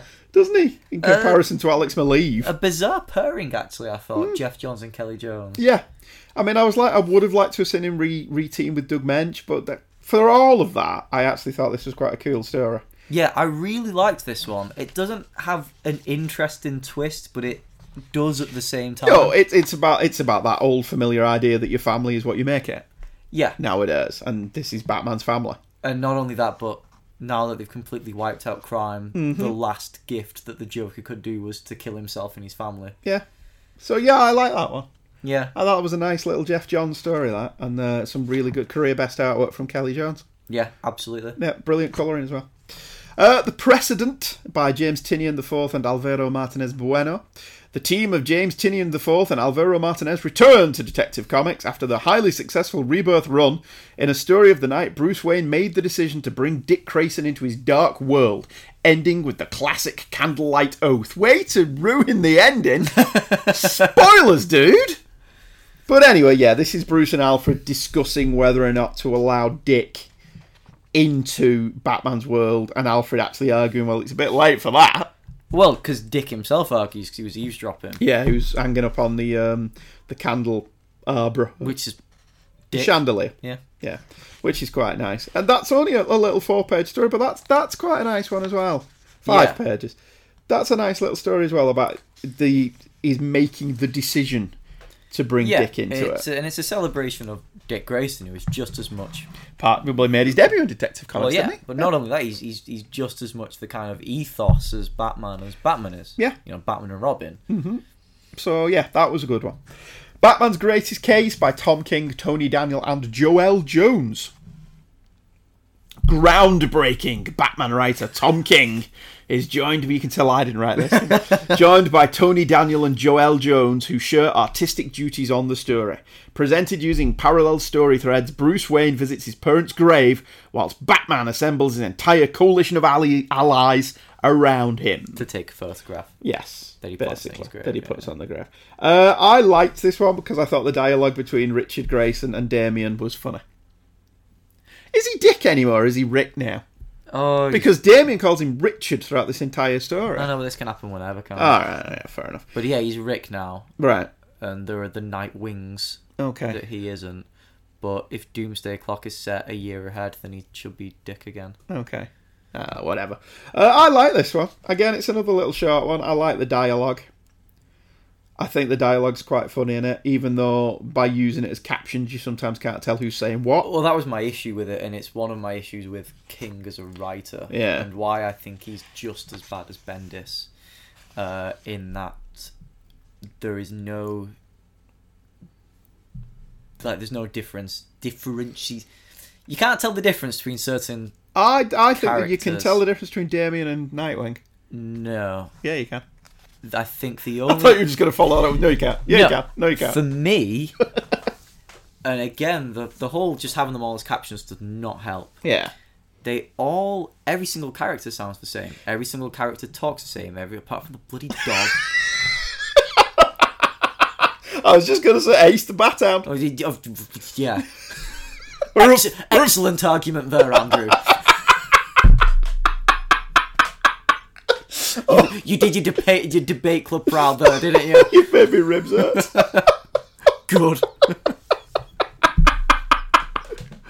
Anyway, carry on. Yeah, so the characters all sound the same, and the only time I could actually work out was when either they talk to each other by name, Yeah, they reference the name, yeah. or it flashes back and they're having a conversation, so I can kind of work the pieces together on who's talking now. But yeah, there is so much dialogue. It felt and like Kevin Smith.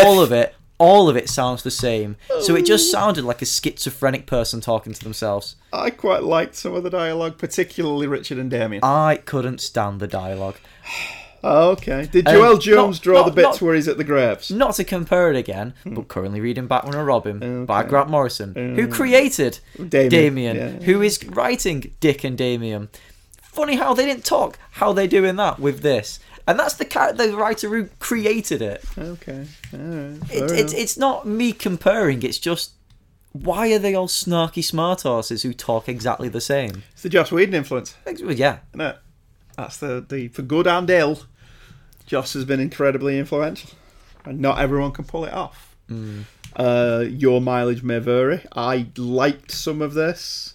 I did like Nightwing keep saying I was Batman, and everyone going, "Oh, shut up." Again, snarky smart horse. All right, fair enough. I see your point. Did you like the photograph? No, it was... I don't... Why was Alfred there? I don't Alfred wasn't there, was he? You know, I don't remember if Alfred Tony was there. Daniels' artwork, I don't know what happened to him after R.I.P. Battle for the Cowl, Yeah. but something happened to his artwork in the New 52 that, for me, just looked bad. Right.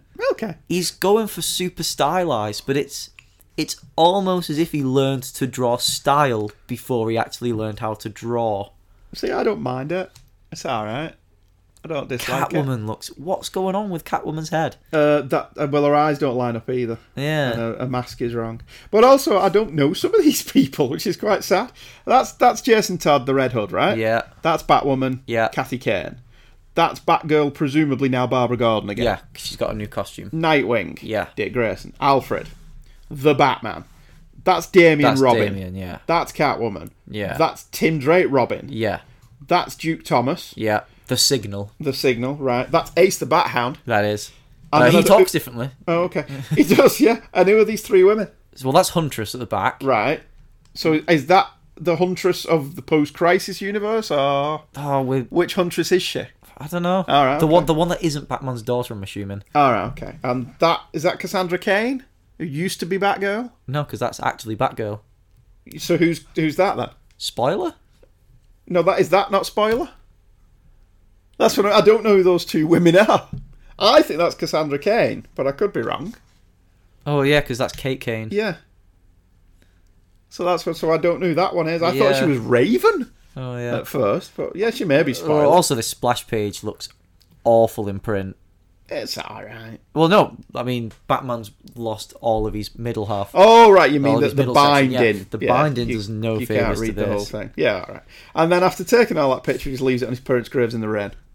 Cheers, Bruce. Well, again, it's a bizarre story. It's a bizarre setup. He gathers all of them onto a roof just to take a photo that he's going to take to get to his parents' printed. grave. Yeah. So Batman's got to print this photograph. Yeah. How does he do that? Does the Bat computer do that? Has he got to take he it? just Has plugs he the got to thing take it to a in. proper shop to like? No, he does it himself. Hi, I'm Bruce Wayne. Can you develop this photo? No, he would walk into the photo booth and go, I'm Batman, develop this.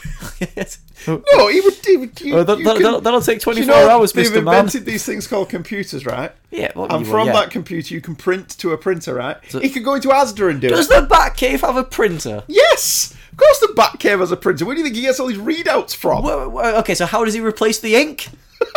I Same way your mum does. I don't think. I know how bloody pedantic ink can be. That would be a funny if you issue. get like, you know, your printer only does 57X cartridges, but you buy the 57F. Oh, you are out of magenta. Like, could you imagine Batman like, hi, yeah, is this the This is technical support. the HP helpline? I'm trying to find the right ink cartridge for my Bat printer. Yes, this is Batman. And you're just getting infuriated and keep putting different cartridges. No, I am the goddamn Don't Batman. work. That would actually be a funny story. Alright, he took it to Asda. So it's the Bat HP desk jet. No, I don't know what the serial number is. Alfred installed it. This is Cave 1. The printer upstairs in Wayne Library. Oh, shit. The other one's called Wayne Library. After he's finally got it sorted out, the Bat computer won't connect to the Bat-Fi. Yeah, does the Wi-Fi work down in the cave? Oh, do they have to have a separate? Yeah, they have to have a does separate Bruce Wayne pay for router? 2 Yeah. Wi-Fi routers? He can afford it. That's funnier. Michael Janine did a poster, which is fine. Yeah, I like Mikhail Janine. Double page poster by Jason Favok and which Brad is Anderson. exceptional, but gets destroyed by Again, the yeah, binding. the binding doesn't allow you to see everything. That's pretty good. Amanda Connor did one of Bruce's parents falling through the sky, and Batman standing on a cliff, no, on a gargoyle. It's good, but the way she's drawn it makes Martha and Thomas Wayne look like they're flying. It looks like they're doing "Can You Read My Mind?" Yeah. And As, also, you know, as her brain splatter all over the floor. are they supposed to be the constellations as well? 'Cause I think so. Yeah, they don't exactly align to the figures, do No, it's like has he got a constellation named Martha and Thomas? they? He can afford it, I guess. Yeah, all right, because the pearls look very much like a Well, constellation. it's a nice image. It's just a little difficult to translate. Yeah, it's a nice idea. It just comes across as "Can you read my mind?" And then, yeah, just thinking of Jackie. Back and to the left. Yeah, back into the left. Finally, Medieval by Peter Tomasi and Doug Mank. Peter's case taken a fucking photo. It just occurred to me what that issue's called. What? Oh, God. Medieval by Peter Tomasi and Doug Manke, appearing in DC's comic book continuity for the very first time. A new and mysterious version of the Arkham Knight will be debuting in a story that looks at Batman's encounters with his villain and throws his career through the Arkham Knight's eyes. But the Knight's scheme remains to be seen. I like the splash pages. Doug Manke has grown immeasurably as an artist. I didn't used to like to somebody who's actually really good. But this is just set up for the story that they're going to tell going forward, isn't it? And it's fine. Yeah, you know. it's a parallel to the story Tomasi did in Action Comics, Yeah. which was a fantastic little short story full of big pin-ups. Yeah. And I really dug this one. And I suppose this works as its own story, Yeah. and also is a better teaser than Bendis' trailer was in Action 1000. Very true. Yeah, I thought this one was fine. Yeah, Yeah. it's leading It's into set action. Arkham Knight, Yeah, Detective 1001. who has to be a different character because in the game he's Jason Todd. All right, so we can't be Jason Todd here. Yeah. All right. No, that's fair enough then. So all told, what did you think of Detective Comics 1000? Comparatively, comparing it to Action, because they are, They are comparable. they are essentially the same thing. Yeah. The bookends, aren't they? Action Comics felt like a celebration in that 2 of the stories in there were actual celebrations. Whereas this didn't feel like this. This was a different mix. This was a jam. And the thing with doing that is some of these were hit and miss. At least the not so good stories in Action were still celebratory stories about the character. Yeah. Whereas these don't feel it, and as we mentioned, some of them are quite the opposite of that. Yeah. You're dehumanizing the Return to character you're Crime Alley. supposed to be celebrating. Yeah. See, on the whole, I enjoyed this. I like you. I didn't think it was as good as the Action Comics 1000. Okay, right. But it was I enjoyed it for the most part. thought it's a book that I quality- spent $10 on that I didn't feel like I'd wasted my money. Yeah, this was a good was a read. read, but Yeah. quality aside, it wasn't as good a celebration as Action was. Yeah. And I think a 1000th issue that it should be a celebration. Yeah, and my big complaint is the choice of creative team was more along the lines of... Oh, for the companion. Yeah, well, we're going to get the companion down now. and Right, look at that okay. as well. The choice of the creative teams was more along the lines of who's hot, rather than people that I think Yeah. perhaps should have been there. But that's fine, they want Well, to sell the book. Yeah, So, especially when you're doing that in the companion piece anyway. yeah, that's fine. One of the things I didn't think was as good as the Action Comics version was Detective Comics 80 Years of Batman, the Deluxe Edition, which they did in exactly the same trade address as Action, which is nice. Yep. So I'm fully expecting they'll get one of these later on. The stories in this one all felt obvious. And there's not a lot of focus on early stuff, really. Right, okay. And the choices seemed a bit weird. Now, you've got a Crimson Avenger story leading the book off from Detective Comics 20. Some of the essays are nice. Obviously, you're going for the case of the Chemical Syndicate because it's the first actual full Batman story. Yeah. But a story that has been printed many, many, many, many times. But within this, Yeah. it's one that's necessary, I guess. Yeah. Okay, I suppose so. A Slam Bradley story by Siegel and Schuster, which was nice. But then again, the first appearance of Robin has been published many, many times. But again, you know, you're celebrating. But I think my issue with this was a lot of these have been touched upon before in other collections. You're going to get that issue with a character like Batman, though, aren't you? Like, Yeah. if you're going to do this hardback for, say, Wolverine or Venom, what stories do you collect that haven't already been collected? That's what I mean. I didn't want to be churlish about it, but I felt like the Superman one, the Action Comics one, had a more varied palette to it. And I wonder how much of that is I genuinely think that Golden and Silver Age Superman stories are more interesting than Golden and Silver Age Batman stories. Because the Golden Age Batman was very much the protector of the status quo. Yeah. He was yes sir, no sir, 3 bags full sir, lawman. Even in his earlier stories, he's working with the police by and large, isn't he? Whereas Superman is very much, I don't give a crap about the law, I care about social What's right, justice. yeah. And Superman is quite willing to shut down a mine where the guy is abusing his workers. Yeah. And he's quite willing to throw wife beaters into a wall. And he's quite willing to shut down slums where the slumlord isn't looking after Yeah, his tenants yeah. as he should do.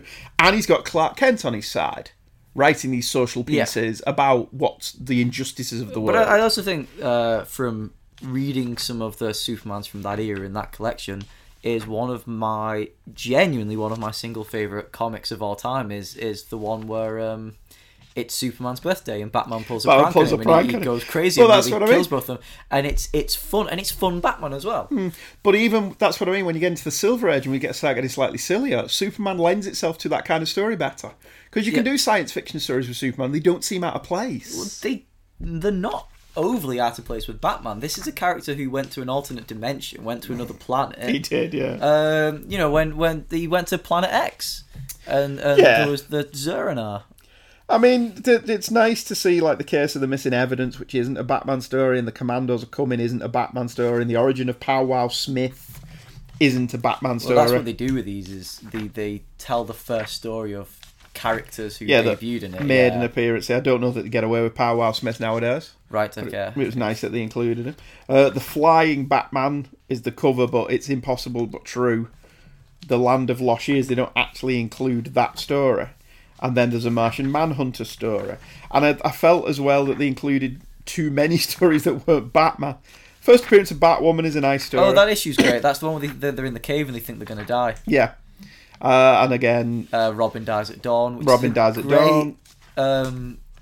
Wacky story where he goes to another planet. Yeah, Batman meets Batmite. Batmite's a brilliant character. Is he, though? I love Batmite. The first appearance of Clayface, which was nice to see. Clayface, Two-Face, No-Face.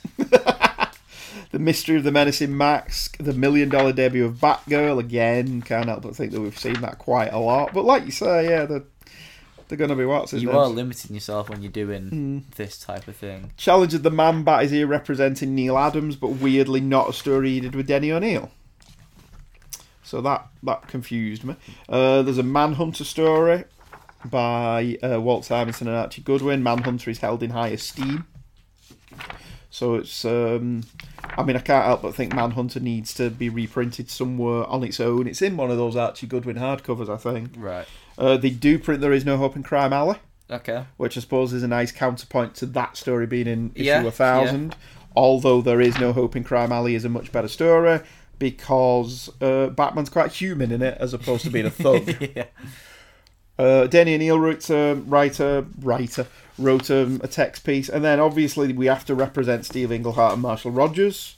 In this case, it's Deadshot Ricochet because it's the only single issue they did. Right, okay. The two-part Hugo Strange story leads into the Malay Penguin, Yeah. and then you've got Deadshot Ricochet, and then you've got Sign of the Joker, Laughing Fish. Right, So yes. it's the only one they can really put in here. Batmite's New York Adventure is here only because it's got Marshall Rogers artwork. Michael Golden artwork, sorry. Another text piece. To Kill a Legend has been reprinted many, many times from Detective Comics 500, but again, it's kind of hard to argue its inclusion. The Night of Thanks But No Thanks by Harlan Ellison. This was interesting. Do you Oh, okay. remember when we did our great Batman stories that don't get the love they deserve? Yeah. I had this on my list. Right, okay. And then I pulled it off after I reread it and didn't actually okay. include it because I wasn't entirely convinced that it was a great Batman story. This felt like a written by Harlan Daredevil Ellison? story. Yeah, Right, okay. it felt like this would have worked much better for Daredevil. Is Daredevil not just Batman coloured red? Well, he was, but he isn't anymore. Right. A bit too hot.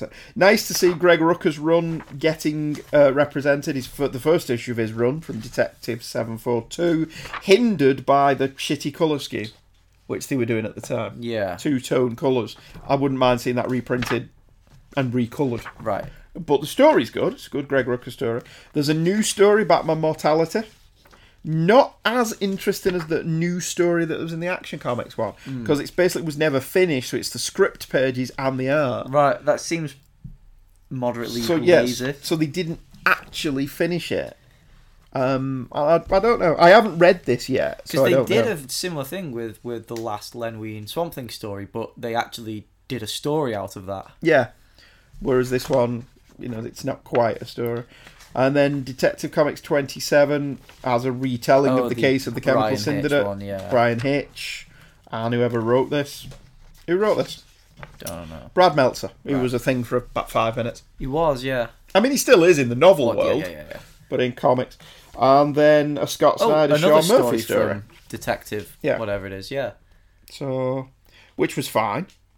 The Scott So Murphy one. it feels like there's not a lot from the last 10, 20 years then. No, it's like and then there's a poem by Neil Gaiman. Yeah, it's like I was wrong when I said there's not a lot of early stuff. There's more early stuff than later stuff. And then they kind of jump through 70s, it's like 80s. There's one from the 90s and then Yeah, two from last year. yeah, and it's like they skim over the entire last 20 years with a story from Batman and Detective Comics by Greg Rucka, and then a story from the New 52 era. Especially when two of the issues in this, two of the stories in it are from the same issue. Yeah. So I didn't feel that this was overly representative of either Batman or Detective Comics. Weirdly. It's like, should they perhaps not have put one of the Green Arrow stories in that Alan Moore did? Right, okay. Would that not have been a nice inclusion? Yeah. Some of the Batgirl, Robin backup strips. Right. Some of the, was it representing Detective Comics or was it representing Batman? And I don't think it ultimately ended up doing both. See, with Action, Action is Superman and was Yeah, from the very yeah. first. So Superman span out of action. Yeah. So Whereas everything- Detective existed for 26 issues before Batman showed up. right. So it becomes, it's a rather odd collection that I did not like it, and it's nice to have it, but it's one of those things where I've got all these stories somewhere else, Yeah. pretty much. Already collected in either the greatest Batman stories or Batman the greatest stories or Batman in the 50s, 60s, 70s, etc., etc. So, it is what it is. You've not got that yet, have you? I've not, no. You can read mine if you want. I'm not overly in a rush now, actually, yeah. Well, it'll look good next year Action Comics one. It will. They do look nice. I'm a sucker for trade dress. Yeah. What's the next one of them going to be? What's the next boot that celebrates 80? Is it Wonder Woman? More than likely, Yeah. All right. But okay. it's...